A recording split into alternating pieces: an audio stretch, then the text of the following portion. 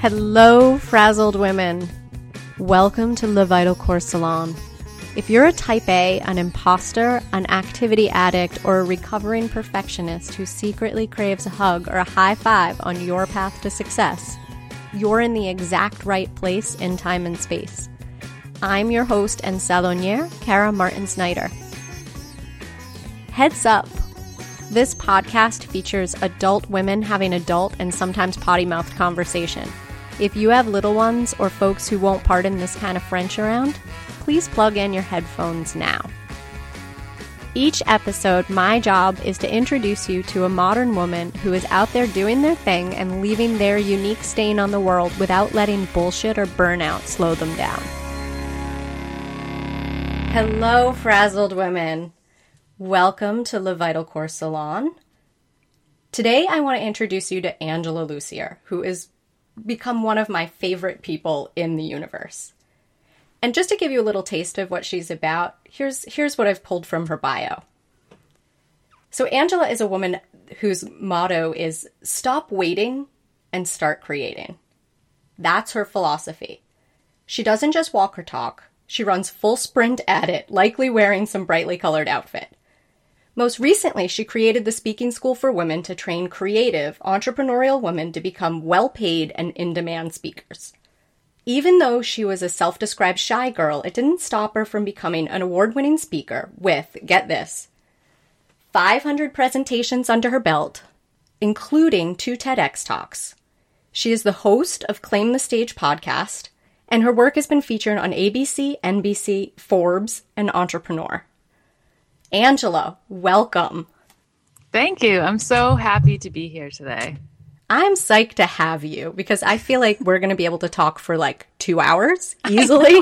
I know. Yeah, when you said, well, maybe set aside like 90 minutes, I was like 90 hours or 90 minutes? Because we definitely have so much to talk about. Yeah, there's definitely a lot of dovetails between our work these days. And so I wanted to start, and so doing a little bit of research about you, you know, I saw that you were also a comfiness master, and anyone who's ever been to your house would 100% agree with that statement.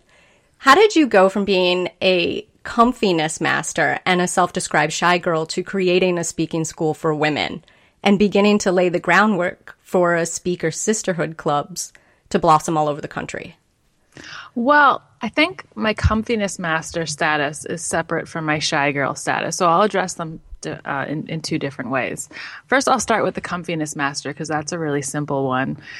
One of my philosophies, besides stop waiting, start creating, is why be medium comfy when you can be super comfy? And my husband will tell you that I take this idea of being comfy very seriously because I spend so much of my life out there pushing myself to do risky things and sort of push the limits of what I think is possible that when I'm at home, I want to be super comfy at all times to sort of counterbalance that. And so I always have lots of pillows, lots of blankets, the comfiest socks you've ever seen, like so many types of pajamas. And it's just part of my personality that if I'm going to be chillin', I am super chillin'. It is like, we're not doing anything today. But to address the shy girl side of myself, I was such an insecure kid and so like awkward in the world and uncomfortable with who I was and how I showed up. And I always was concerned of what people thought of me. And at the age of 12, I was already 6 feet tall. And that was traumatizing because the boys were half the size of me. And at that time, they didn't really make girls' clothes that fit people my size. So I always had to wear like boys' pants, and I got made fun of all the time. I was called an ogre and the green giant. And it was really uncomfortable being a teenager and being me. And my way of dealing with that was by disappearing, just hiding, like trying to become a wallflower, trying to give people a reason to look the other way and not pay attention to whatever I was doing. And it wasn't until after college and my first job that I realized that was not the best tactic if I wanted to actually excel in my career. Because the people who blend in and the people who are afraid to be seen and be heard and take chances are the ones who sort of get left behind because they're not out there saying, hey, check this out. What do you think of this? Let's talk about it. Like, help me build this. And when I had my first job as a marketing director at a couple radio stations, I was asked to run staff meetings. I was asked to train people and supervise them. And as an extremely shy girl who felt insecure being asked to speak in any way, I felt like this is a skill I have to figure out. Otherwise, I'm never going anywhere. And that was when I joined Toastmasters at the age of 24, 25. And Toastmasters is an international nonprofit organization that has speaking clubs all over the world. And that was really the only resource available at the time for me to, practice the skill that, was something I ran away from for 10 years. And the first couple of meetings I attended, I didn't say a word. Actually, the first 12 meetings. Wow. Wow. I went probably 1 or 2 meetings before I said anything, but that's impressive. Yeah. I mean, in my mind, I was like, I'm learning how to do public speaking because I'm here, but I never spoke. And finally, the club president, after, 6 months of that, said, we're going to put you on the schedule to give a speech. And I said, no, I'm not ready. I'm not ready. And he said, look, you're never going to be ready. You just have to start. And that was one of the best pieces of advice I've ever received because it's become part of my mindset in anything I do.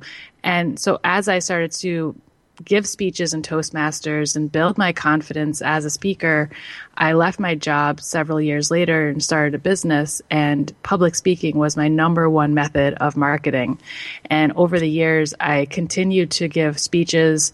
I became recognized as a speaker and started to kind of build my business around it. And that's when I realized, like, I have a skill that a lot of other women could use and could benefit from learning. And they ask me about it all the time. So why am I keeping all of this stuff a secret?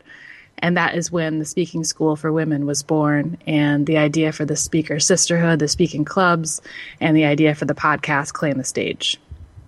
My goodness. Yeah, I mean, your story is amazing because I love the part in particular where you talk about you spent all of your formative years, your teenage years, trying to be invisible. And then when you started in the working world, you got put into this position where you had to be completely visible, leading meetings, leading events, doing those kinds of things. I mean, that had to be incredibly challenging for you at first. Oh my gosh, it was so jarring because the survival mechanism I put in place was the exact opposite of what I needed to be doing now. And it was terrifying. Every time I had to give a speech, I would lose sleep for a week. I would be like sweaty and my face would be bright red, and I would just want to run out of the room and go hide and not show myself. But realizing I'm so happy that I realized that the people in my office who were most successful and respected and were seen as leaders were the ones who were excellent communicators. And I really had to internalize that and say to myself, what you did to get through your life for the last 10 years is no longer serving you. You have to change your course. And it was like not easy, especially at that age when I was like, you kind of think you know everything. You got that fancy college degree.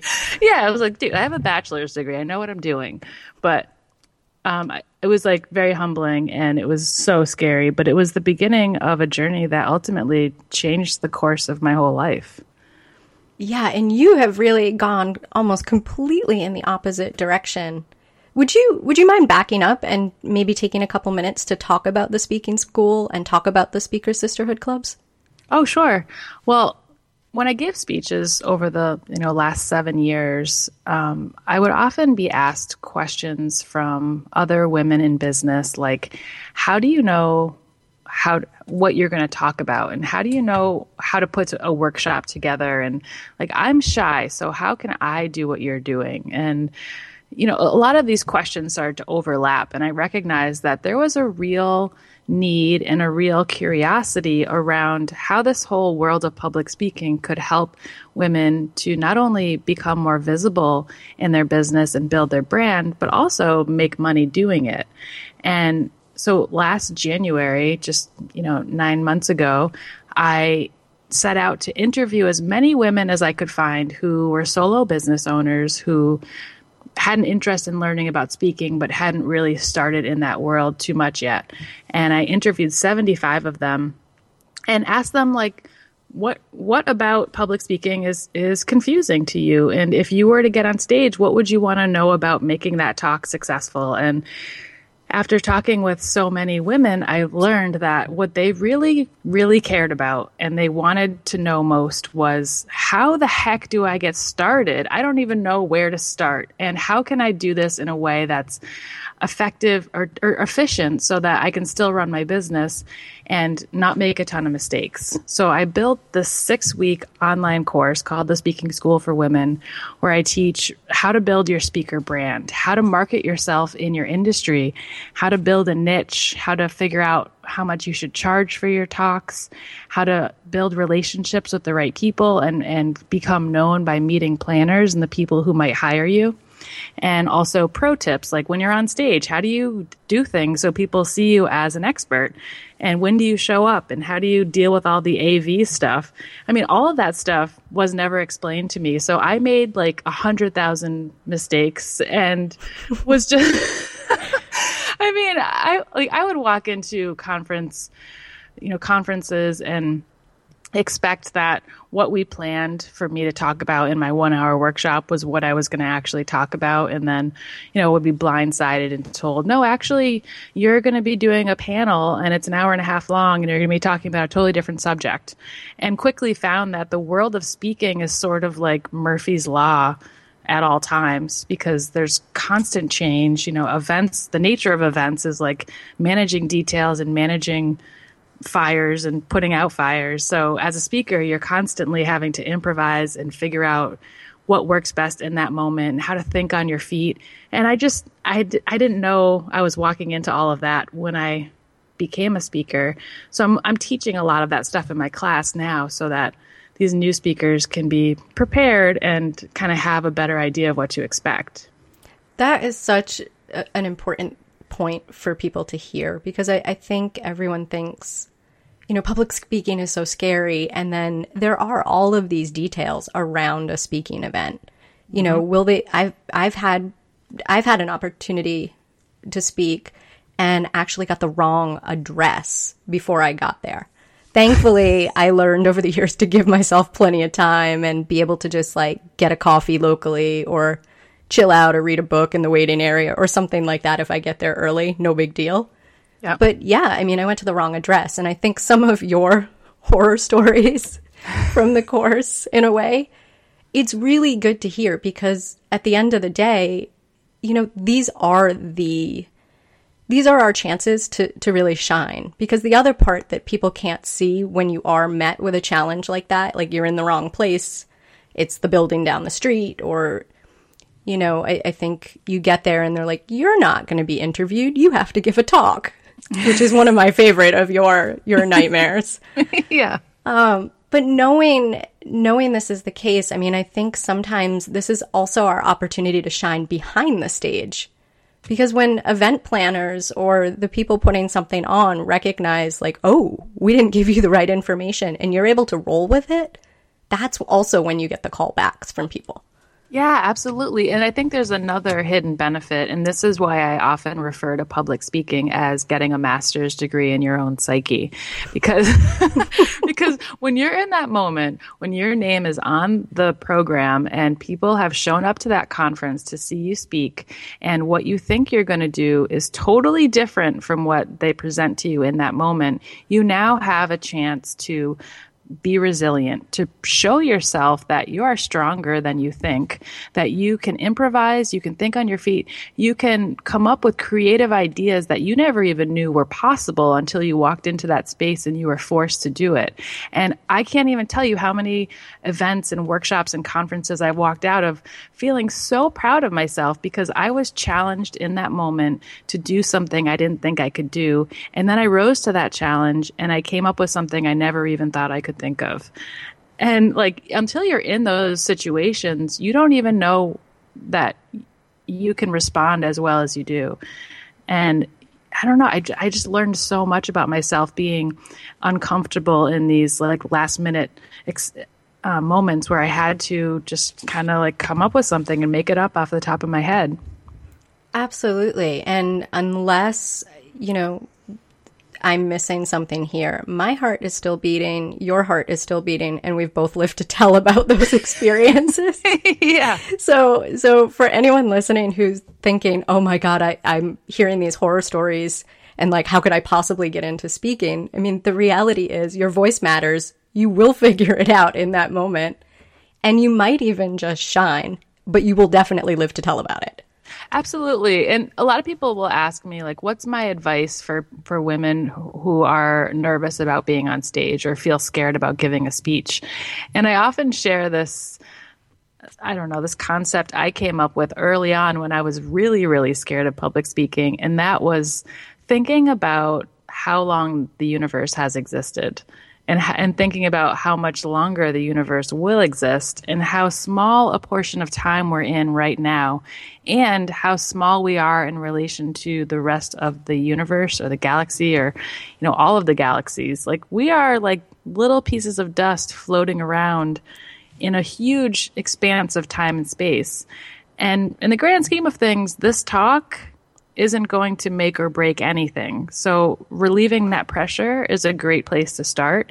And whenever I was able to fully embody that mindset that I'm just here to have fun and entertain people and give them a good time, I was able to bring a much better presence to the room as the presenter instead of walking in there feeling like the weight of the world was on my shoulders. I had to be perfect. I had to win everyone over. I had to wow them. I had to change their life in the next 30 minutes. And instead, it was just this nice experience that we all got to have together. And in the end, it was better for everybody. But I mention that because, there's being able to balance that mindset with also being creative in the moment and being able to kind of give the audience what they're looking for. So you kind of get this whole blend of experiences and mindsets that just come with the whole world of being a speaker. Very cool. Very cool. And if you don't mind, I want to back up because I think you know this about me, but I'm a pretty detailed person. Yeah. So I think there's the workaround that you came up with where you're sort of recognizing like we are a single speck of dust in time and space at any given moment. But what does channeling that process look like for you in the moment? When I get to the event, I stay in my car for a couple of minutes because as an introvert, the second I enter the space, I'm already engulfed with other people's energy and I'm already sensing what other people are thinking and what they're feeling. So I have to set the stage for myself before I even enter. And I'll sit in there and I'll close my eyes and I'll picture the universe. I'll think about the dinosaurs. I feel like we should insert dinosaur noises here. I know. I'll picture planets. I'll think about the stars. I'll think about oceans, just really big things that have surrounded us before our time, after our time, out in the galaxy. And it helps me to just kind of like get grounded and recognizing like, wow, there's a lot going on. This is not, this is not the thing that's going to shape or, blow up the whole entire planet. This is just a moment in time. Very cool. Thank you for going a little bit deeper on that. Sure. And can you talk to us a little bit about the Speaker Sisterhood Clubs? Yes. Actually, can I share a really quick story about when I used that example of the time and space concept and when it backfired? 100% yes. All stories are welcome. Okay. I was in the limo on the way to my friend's wedding, and I was a bridesmaid, and my friend, the bride, was just so nervous about delivering her vows in front of her friends and family. She was very shy. She didn't want to have to stand up in front of everybody. And her bridesmaid, her maid of honor, her sister, said, "Ange, aren't you a public speaker? Can you give her some advice? Like, what would you do? How can you help her feel better?" And I relayed my advice, like, well, you know what? Today doesn't even matter. It's just a day. Oh, no. It's just a day in the world like any other day. There's millions of years before us, millions of years to come. There are universes and galaxies. And I started talking about this, and her jaw dropped, and she looked at me like, "What are you talking about? This is the most important day of my life." And I realized in that moment, like, wow, audience matters. Like, you really have to think about you really have to think about where you're sharing this advice and with who you're sharing it. So I kind of put my foot in my mouth in that moment, but I was able to recover because I realized what I was saying and somehow brought it back to how meaningful her love was and that she should just have fun with it. But I realized, I gotta think about where I share this advice because the intention was great. The delivery.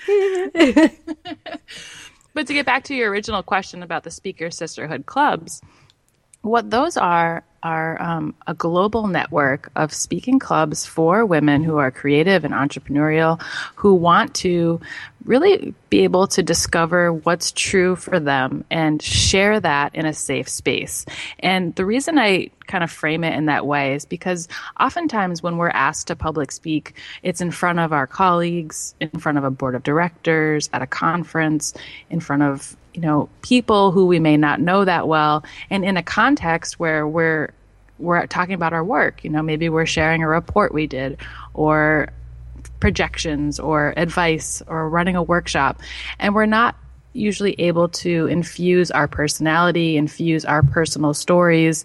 And I want there to be a place for women to be able to talk about the things that are important to them, while also building their confidence in those stories and in their life experiences. And it's interesting because, like I said earlier, I was so shy growing up. I never really talked about anything important to me. I just kept a lot of that stuff to myself. I would write it down. I would work on arts and crafts projects, but I wouldn't sit down with my girlfriends and say, I really feel sad today, and I feel like there's a hole in the world and I want to fill it and I don't know how. I would never say stuff like that. I just didn't know how to articulate it, and I didn't feel like anyone else really cared or wanted to hear it. And so the idea for the Speaker Sisterhood was not only to create a place to practice public speaking, but to build a tribe or a family of women who could come together every couple of months and talk about the things that are important to them in a forum where other women are supportive and could empower them and allow them to build confidence in those ideas and in their mission and in their past, so they could then go out and share those ideas in public, at work, maybe in community groups, wherever appropriate. And up until now, I've never heard of a group like that existed. And I thought, I need to be the person who builds this, because public speaking has been so central to me developing my self-esteem, my sense of self-awareness, and I want to bring that to other women.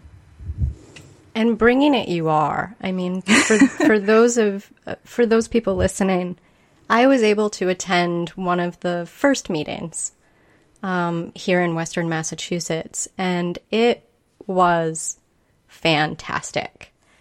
I think, for me, a lot of what drives me, and I hear this in your story as well, it's sort of like, if what you need doesn't exist, we have to create it. Yeah. And, I think for me, over the past 7 years, it's been about bringing women together. It's vital core, because it's about building a core of assertive, healthy, non-frazzled women out in the world. Yeah. And I think sitting in on the Speaker Sisterhood Club was amazing, because I don't know how you did it. I mean, some days I think you're a magician and you should have that as your title as well. But you brought out such a loving, kind, also scared group of fledgling public speakers. And everyone was so supportive. Like within 15 minutes, everyone was really cheering each other on, you know, encouraging each other to talk and, you know, practically signing each other up for future speeches at future meetings. It was really impressive. Thanks.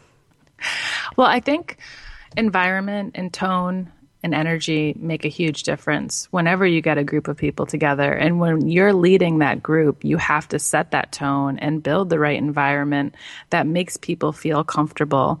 And everyone has to be clear on what we're aiming for. So I was really excited when we had everyone go around the circle asking, why are you here? What do you want to learn? And everybody's reason for coming was aligned with our reason for building the club. And that's when I knew we've achieved clarity. And when people know what to expect and they're there for the right reasons, I think it creates a level of comfort that, you know, really like is a catalyst for what we're there to do.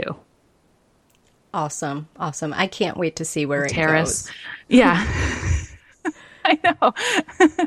So thank you for your observations and your sharing your experience, because that is exactly what I want to create. And I left that night feeling like, okay, we're doing it. Like we're going in the right direction. This is very cool.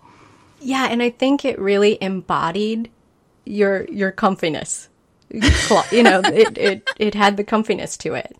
It did. It really, I mean, it was a good space, but just the fact that everyone relaxed when we were actually talking about something that most people will answer is scarier than death. Mm-hmm. I mean, when you ask people what they're afraid of, they will often answer public speaking more often than they will say death. Mm-hmm. So the fact that you were able to pull that off and make it a comfy and safe space for people to share and be vulnerable about that. Like, hey, public speaking scares the hell out of me, but we're all here to learn. It was fantastic. You just gave me an idea to create the Comfiness Center for public speaking in the future. Oh my God. Yes, a retreat please. center just covered in pillows and blankets, and people can practice public speaking in the comfiest place ever. Yes. I think you could probably get Fat Boy to be a sponsor with their big bean bags. That would be awesome. But I also wanted to ask you another question. You know, you've created the speaking school for women. You've created the speaker sisterhood clubs. I mean, out stalking you online and knowing you as a friend, I also know you've created the Claim the Stage podcast, and you've been the author of 3 books. So in my world of private conversations over the last 7 years, one of the things that I hear from, you know, just sort of listening in and observing, talking to frazzled women, lots of type A women. So they're out getting shit done, just like you are. But one of the things I've noticed is there's a lack of celebration around those achievements. How do you take time and celebrate like what you're creating? That's an interesting question, because I don't really think of all the stuff you named, like the books and the podcast and the clubs and stuff, as accomplishments or achievements. I think of them as steps or experiments.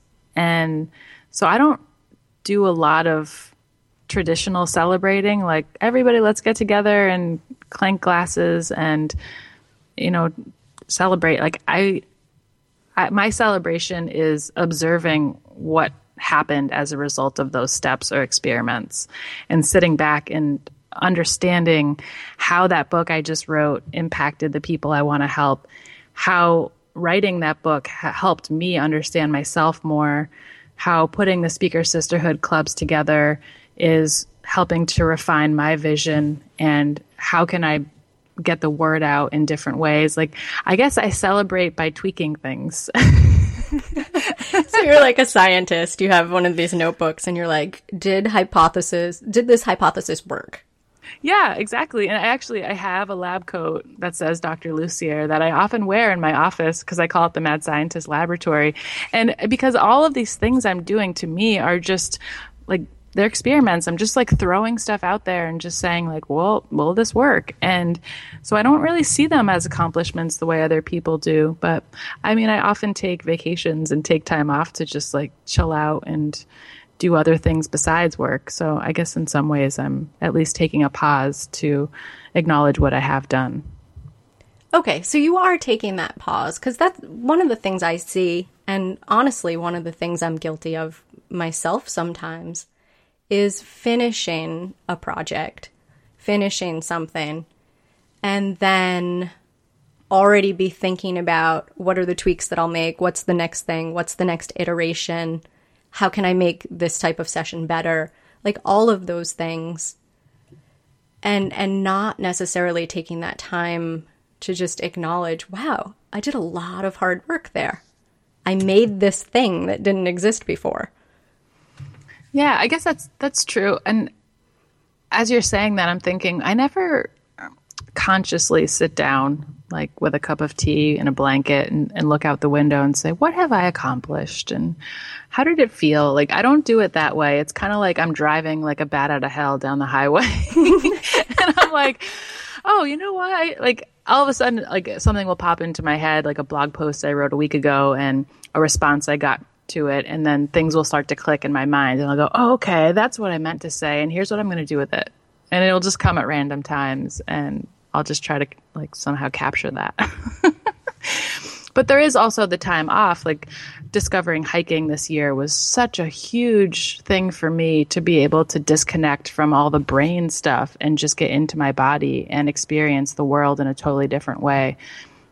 So that has been just such a big deal for me to be able to like separate all the thoughts, because my brain is just like a cotton candy machine. Like it's just constantly swirling and making things that are just like sweet and cute and like want to be eaten by someone. It's like nonstop. So being out on the trail, like I'm able to turn my brain down a little bit and just look at the trees and enjoy a toad jumping by and like just be out there. And I guess in some ways that's sort of the unplug that helps me to be more creative when I am working. And that's an important point. I think when people think about doing creative things, there's this element of like, you're creative, then you're more creative, then you keep being creative, and it's this avalanche rolling down a hill. But I think you bring up a really good point around having to balance that energy. Mm-hmm. You know, that there's a time to be creative and productive with that, and there's also a time to sort of be playful and step back from that. Yep. And it sounds like hiking is one of the ways for you. Are there other ways, like for women who can't get away for a week or two? You know, I think it's different for everyone. I find in going to yoga class, that helps a lot too, because I can really just like settle into a pose and start noticing like, well, that feels weird on my arms, or my back kind of feels funky today, or like my legs are really tight, and just kind of put the focus on other parts of my body than just what's above my neck. But I think it's a process of just trying a lot of stuff. Because if someone told me last year, like, you should go for a hike, you'll feel better, I'd be like, whatever, like, don't tell me what to do. But like actually going out and just trying it was such a cool experience. So I think the best advice I could give to women who want to kind of get out of their head and get out of that like thinking work zone is to just pick like 4 things that they've never tried before and just go out and do them. And maybe 4 is too many, maybe just 1. But like joining a team, like I know a couple of my friends are on an adult volleyball team, and they love that because they can just go run around and like, you know, bounce off people and jump and throw things, and they like that. And then I have a couple of friends who they do roller derby, and they're just, you know, hauling ass around a roller skating rink for hours, and that's fun to them. So I think like the physical element is such a good balance for, you know, all of the brain time. And, you know, I know people sometimes watch movies because they like the character development or the plot, or they they enjoy the genre. I watch movies and TV so I can like actually shut off my brain. Like that's like the only thing I can do to get my brain to just chill out.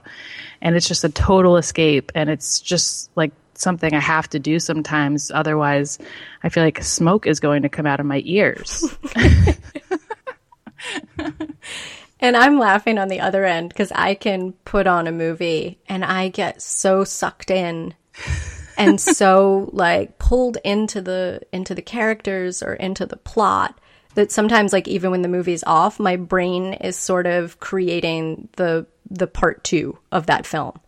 Mm-hmm. And I'm thinking of, oh my God, here's all the stories that could come out of it. So it's so funny how something that's such a similar activity, like that helps you just sort of shut off and, as Julia Roberts once said in Pretty Woman, lay like broccoli, just vegging out.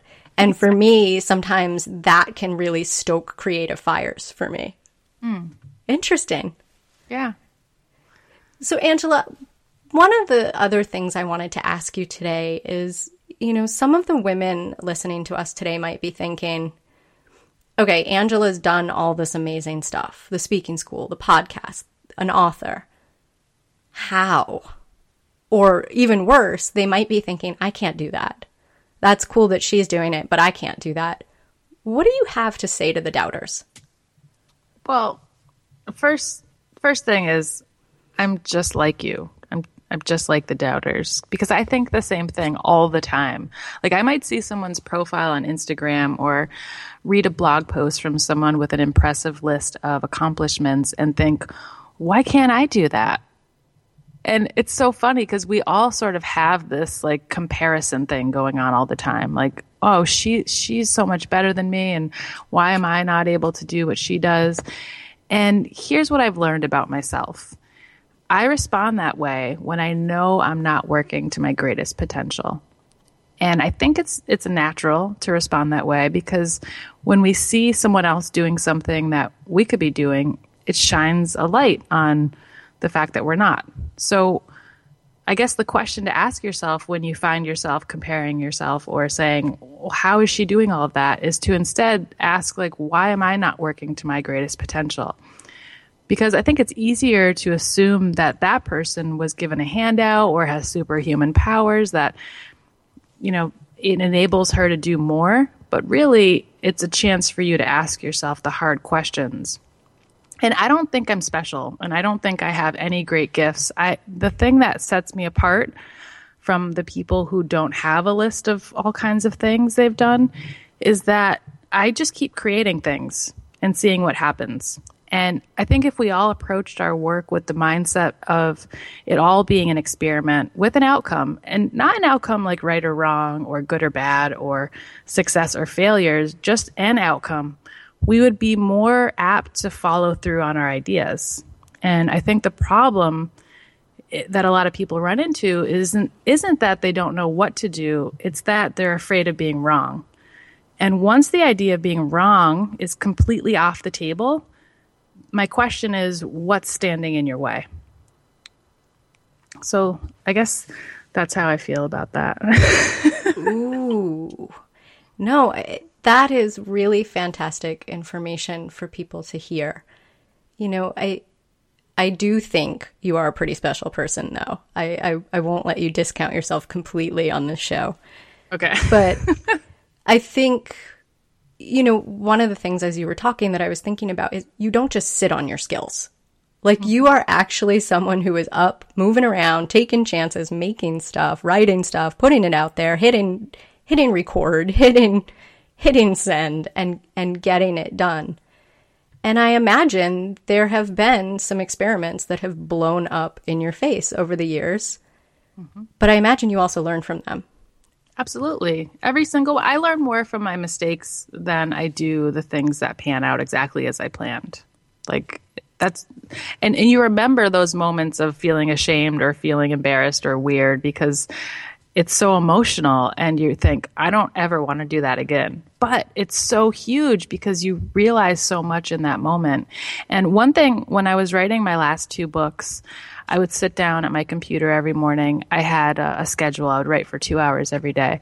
And some days I'd be able to sit down and pick up right where I left off, and it was fine. And other days I would sit down and I would go into this like mental torture device where I would be like, what are you doing? Why are you writing this? Nobody cares what you have to say. And you're not as cool as you think you are. You're not a writer. Like just all the stuff that came from somewhere and was trying to stop me from writing these books. And so what I had to do almost probably 2 or 3 times a week was do this little exercise that I created for myself called an outcome playing field, where I would draw a line on one side of a sheet of paper and one on the other end with a line connecting them. So there was like this huge sort of like spectrum I created. And on one end, it was worst case scenario. And on the other end, it was best possible outcome. And I had to write all the things that could happen as a result of me writing these books on the spectrum. And when I was having this imaginary daydream leading up to doing this exercise, I was telling my things like, people are going to read this book and think you are the biggest dumbass, and they're going to like tell their friends, and they're going to throw you out of this industry. You're going to have to sell your house and move out into a van down by the river. Your husband's going to leave you. Your cats aren't even going to look at you anymore. You're going to lose everything you care about. I mean, it was like the worst case scenario central. Yeah, absolutely. And when I actually sat down and did the exercise, I'm like, okay, I don't understand how writing a book is connected with losing my house. Like that, those two things don't really connect. Like what exactly is going to happen in order for me to lose my house? So I had to write down real scenarios, like the worst case scenario, the absolute worst case scenario that comes from writing a book is that no one reads it. Like I couldn't think of anything worse in the real world. And the best possible outcome was, becoming a New York Times bestseller and helping millions of people and making a real difference with my words. So once I was able to actually put my fears into the real world and see them in front of me, I was able to get back to writing and get back focused on what I wanted to do. And I think that's a really important step to take if you're someone who stops yourself through limiting beliefs, through imagined fears, through stories you believe to be true, because you have to be able to land yourself back in reality and see that whatever you're about to do, no matter what, you're going to be okay. Absolutely. And in my world, I often talk about that as sort of dealing with the itty bitty shitty committee that lives inside of our head, right? And I've always gone to this image that it's kind of like the British House of Parliament, like where they're all like wearing wigs and yelling in their seats, and you're just kind of in the middle of it. And it's a lot of noise in there some days, right? Yeah. And so I like what you're doing, where you're just like sort of drawing it out. Like, all right, fuck this noise. Let's just put it on paper and see what's the best thing that can happen by me applying effort to this project, or what's the worst thing that can happen. Mm-hmm.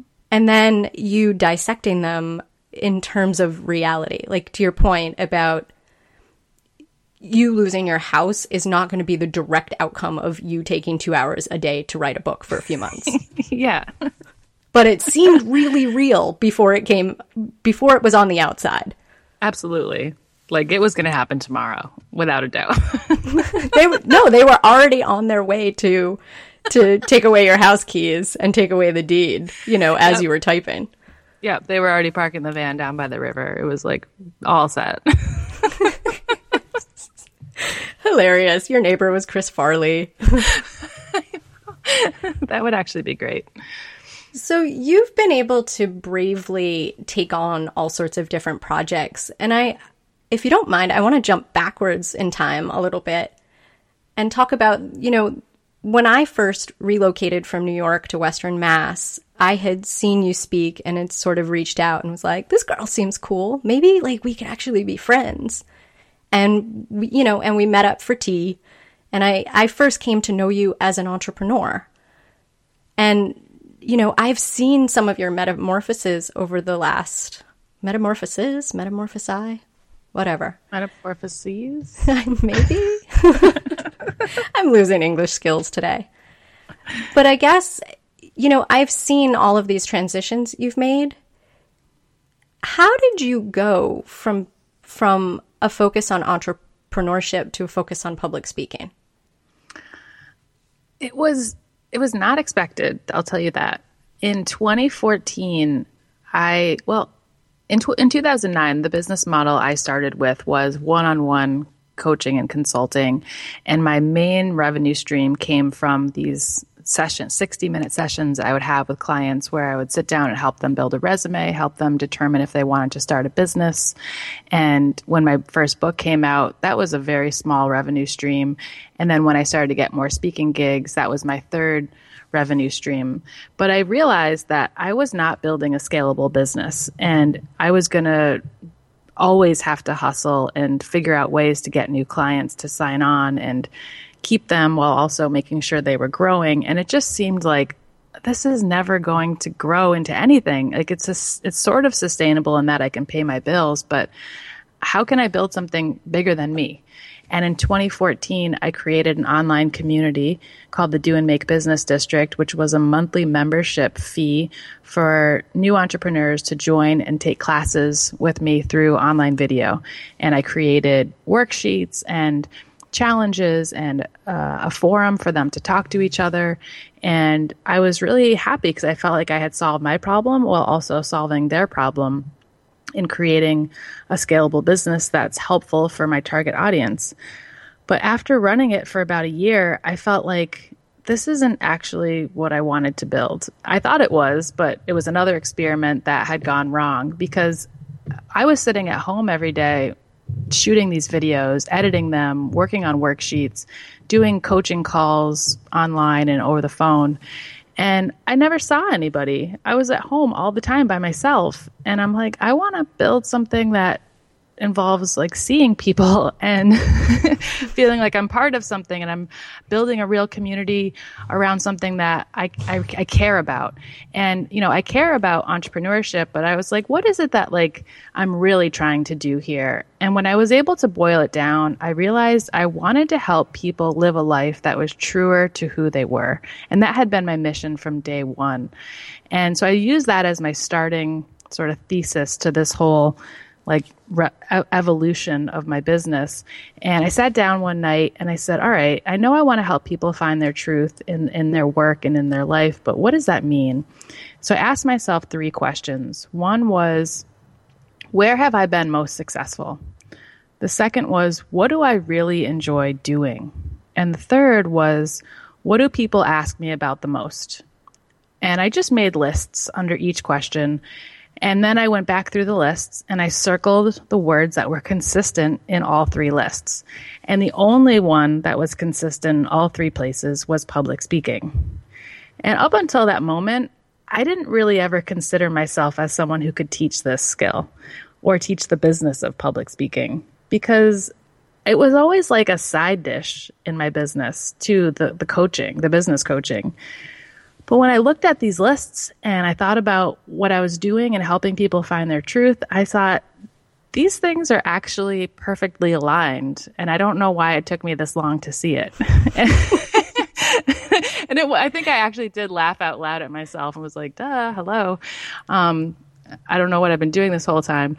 So it became crystal clear to me in that moment that I had to close my online community and I had to shift and just refocus on what I really, really wanted to be doing. And the decision to make the speaking school and the speaking clubs for women was probably the hardest decision I had to make out of the whole transition from business coaching to public speaking coaching, because I had to address the fact that I didn't think I was very feminine.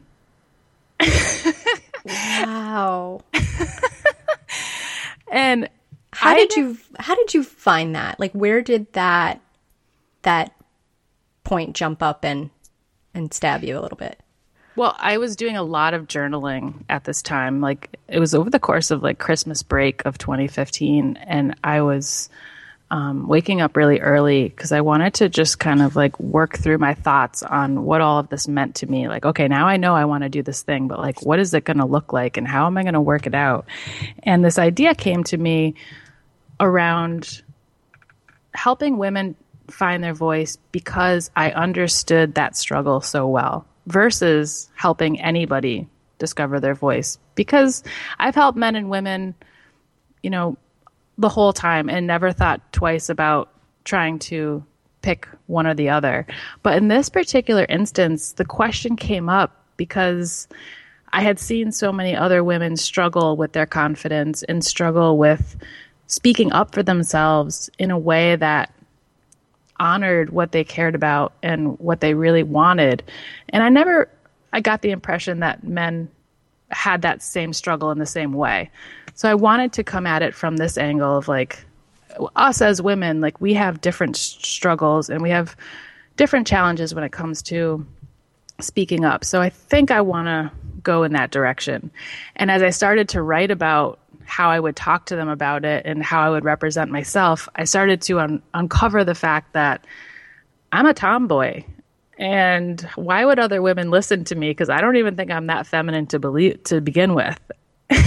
And so I ran this idea by a couple of my friends, and I was so nervous to bring it up because it was like really deeply embedded in me somewhere that this belief I had that I was not actually feminine was true. And I was scared that if I asked them if they felt I was feminine, they would say no. And then it would confirm it, and I would be back at square one. And so I asked a couple of my closer friends that I've known like my whole life. And I was like, I think I asked them out to dinner, and I had like more drinks than usual because I was. I think a conversation like that might need an extra drink or two. Because it was just getting at something so deep in there that I had kept private for so long. And I asked them, I told them what I wanted to do. And I said, I'm building this speaker school for women, and I really want to help women, empower them and give them their voice and build confidence. And I guess I just have one thing stopping me. I just don't think I'm feminine enough. And I looked at them, and they just looked at me, and they were like, are you kidding? Was it the slow blank, like where they were all trying to take in what you were saying? They're like, wait, that's the question? I'm like, yeah. They're like, what? Of course you're feminine enough. What are you talking about? It's like, well, and I just like went on this like long rant. Like, I never wore dresses in high school. And I like hung out with so many guys. And sometimes I feel like I relate to guys more than I relate to girls. And I just like basically unloaded all of these feelings and stories I had been telling myself for a long time. And they both just said, like, that's crazy. You could do this in a heartbeat and you'd probably be perfect for it. So go for it. And then I asked some other women that haven't known me my whole life, but I've known for the last couple of years. And they looked at me like I was crazy too. And they're like, you're probably the best person to do that. So why don't you get going and stop wasting your time on this stupid question? Very true. Very true.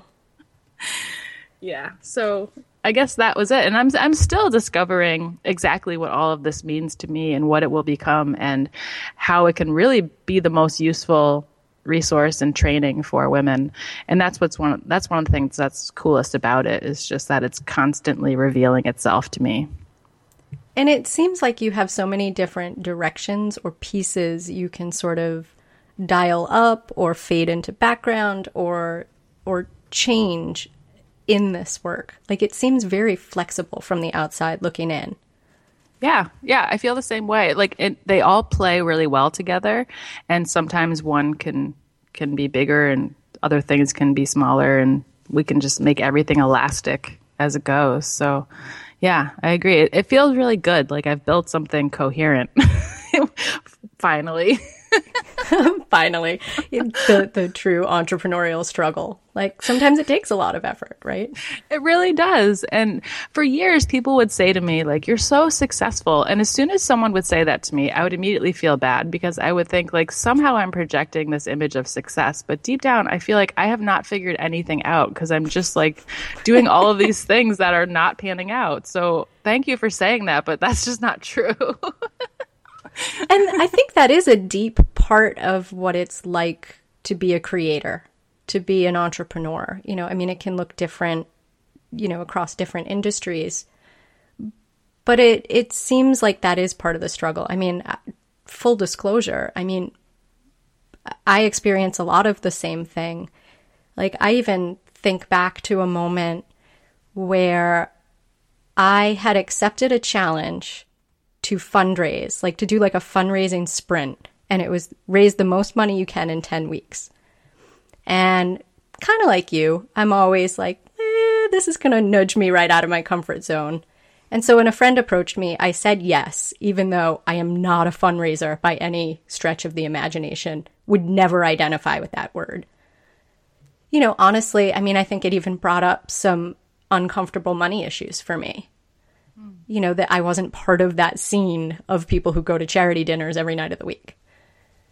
And I think saying yes to that and sort of going through that process and having so much fun in the process. Like, the campaign was weird. I took a very different approach. It was lots of middle fingers. It was lots of storytelling. It was lots of goofy social media graphics and stuff like that. But at the end of the day, I ended up winning the award for most unique campaign. And I was standing up on stage, and there were, you know, it was an entire giant room, all fancy decorated in Boston. And I was standing there on the stage holding this award and having them announce me. And literally all I could think was, does this whole room of people have any clue that I had no idea what I was doing for the last 10 weeks? I can relate to that. Right? Yeah. And it's, I mean, I think that's, you know, I think when you think about success, sometimes it does feel funny like that, right? Mm-hmm. But were you able to get perspective after the fact? Like, when you look back on that night now, do you think, wow, I totally worked hard and deserved that award? Or do you still feel like they gave that to the wrong person? No, I definitely, it took a couple days.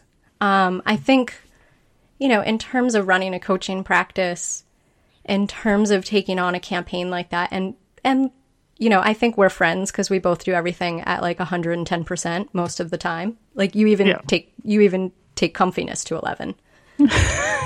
So true. I think, you know, it took a little bit of time, and it also took me sort of going away like the very next day to decompress at a lake house somewhere in Quebec, to just like sleep 12 to 14 hours a day for a few days, slow it all down, and kind of have some space to do some journaling and like, okay, what just happened in the last 10 weeks? Yeah. And kind of recognize like, wait a minute, that was cool. And also, oh my God, I guess I am a fundraiser, because we ended up raising $41,000 in 10 weeks. Yeah. Yeah, that sounds like a fundraiser. Yeah, that would be a fundraiser.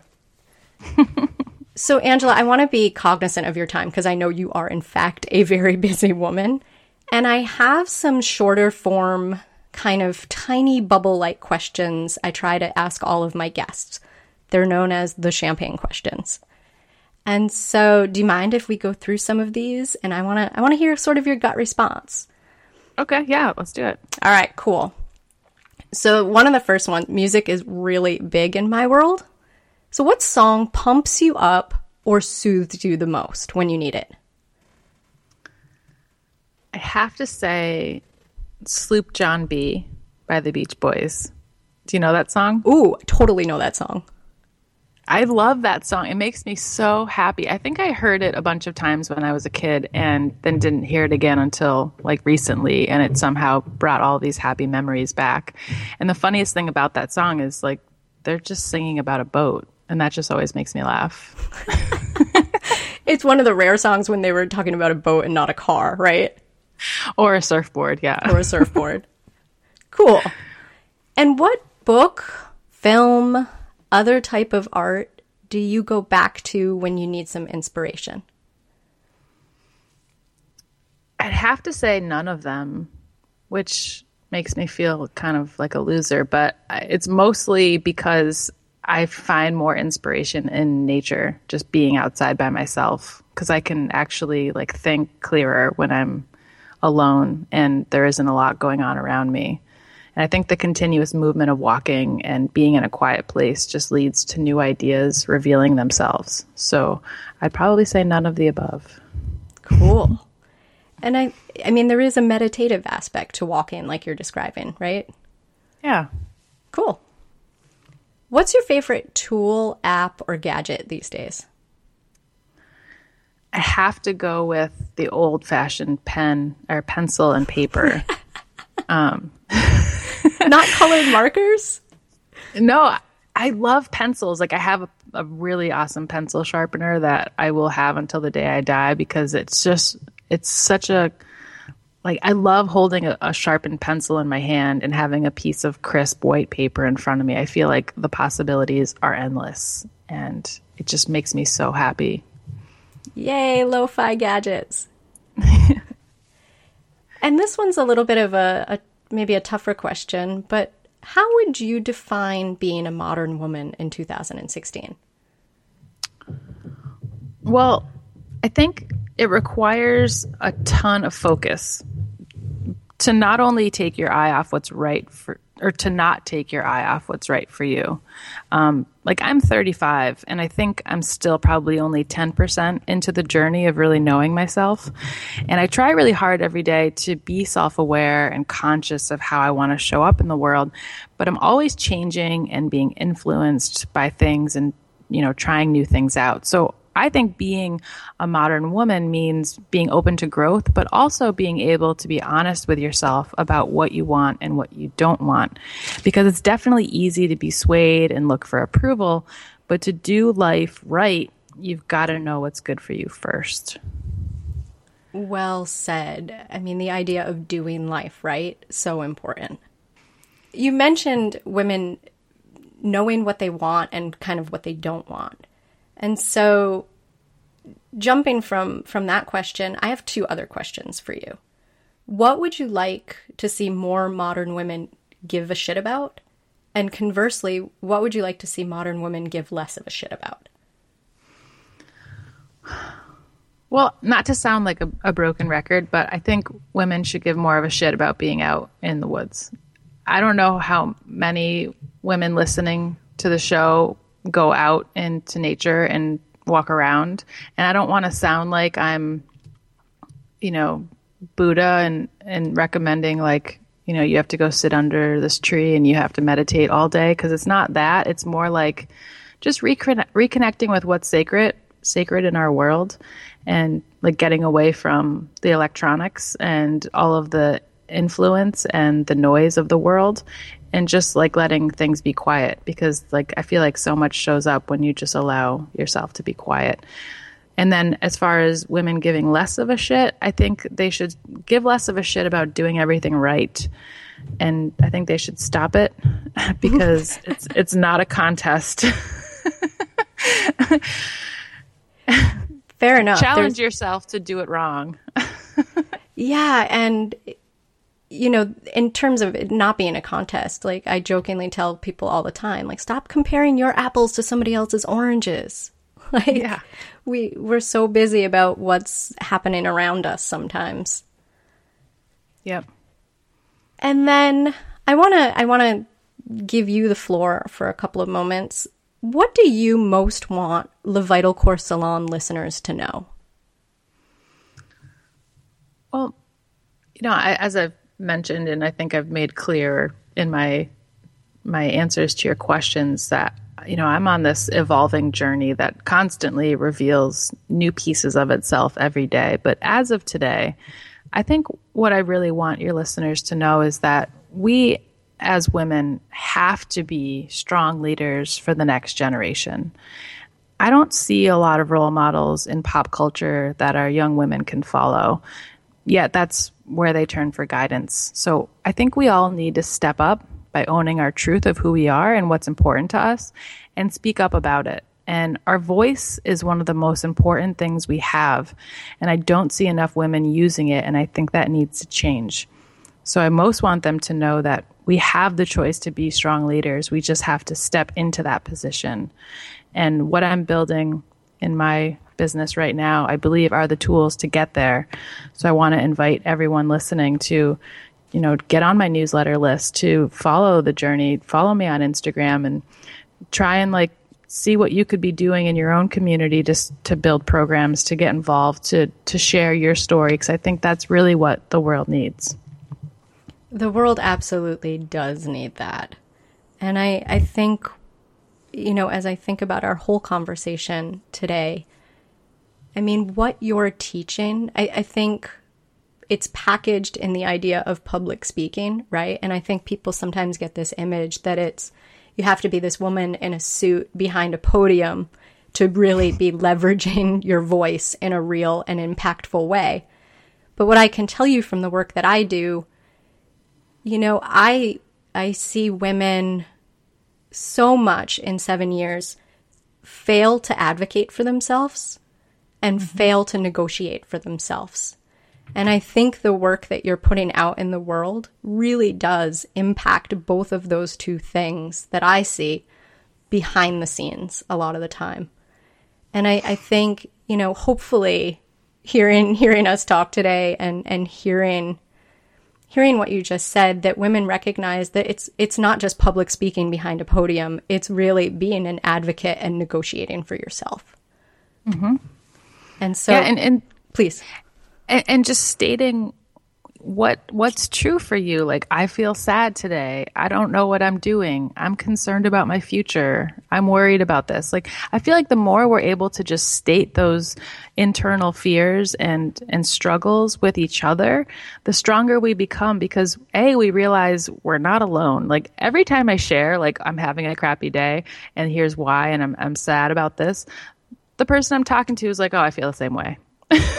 And it's hilarious to me, because you think you're the only person going through it. So there's that opportunity for connection, but there's also that opportunity to strengthen our voice and recognizing that we have something valuable to say and it needs to be heard in any forum. Yeah, and I think that kind of vulnerability lends to such a deep and real connection with other women. For example, I spoke to a whole room full of doctors here in Western Mass a couple of weeks ago. And there were radiologists, there were emergency medicine doctors, but they were all women. They're all educated to the hilt, uber professional. They are saving lives, which is something a lot of us can't say on a regular day.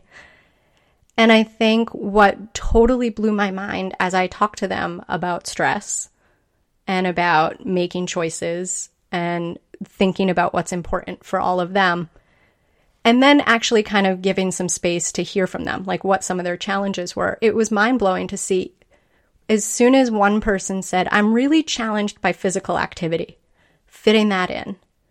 And then, I just simply asked the question, anybody else? And 4 more hands went up. And then a conversation went on for 20 minutes where they all exchanged different ideas about how to make that happen. But had they been sort of going along with their day-to-day without that, they never would have known that they had 4 other advocates, 4 other potential, physical fitness partners. Or people that were getting it done were sharing what was working for them with the people that weren't. I mean, it was just an amazing and collaborative process to see. But I think we forget sometimes because we don't just say, I'm having trouble with this. Yeah. Yep. Totally. So please keep doing what you're doing, Angela. It is so needed. I will. And if some of the frazzled women listening want to learn more about you and your work, how can they best do that? The best place would be at my website, angelalussier.us. And I'm on all the social media platforms, but my favorite that I'm obsessed with is Instagram. And my handle is @AngelaLussier. Awesome. And for everyone listening, I'll be including that in the show notes that will go up on the website when this podcast rolls out. So you will have that information and it'll be really easy for you to find. And Angela, I really want to sincerely thank you for taking time out of your busy schedule and letting me also keep you from putzing around in nature and sort of taking that in and restoring yourself and stopping by Le Vital Corps Salon to share some of your knowledge and your passion So thank you. Thank you. Thank you for having me. It's my pleasure. I'm happy to come on the show anytime. Yay! Perhaps there'll be a part 2, ladies. All right. Thanks again. Thanks.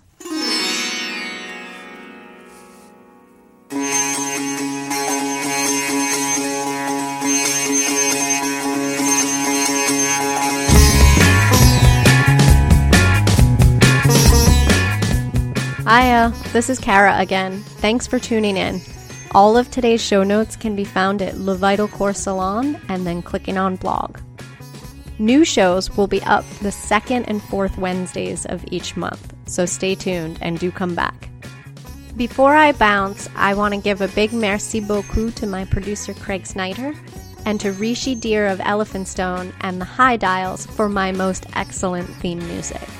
And don't forget, women, you deserve a life spiked with passion and slathered with joy. Don't let burnout or bullshit slow you down. Until next time.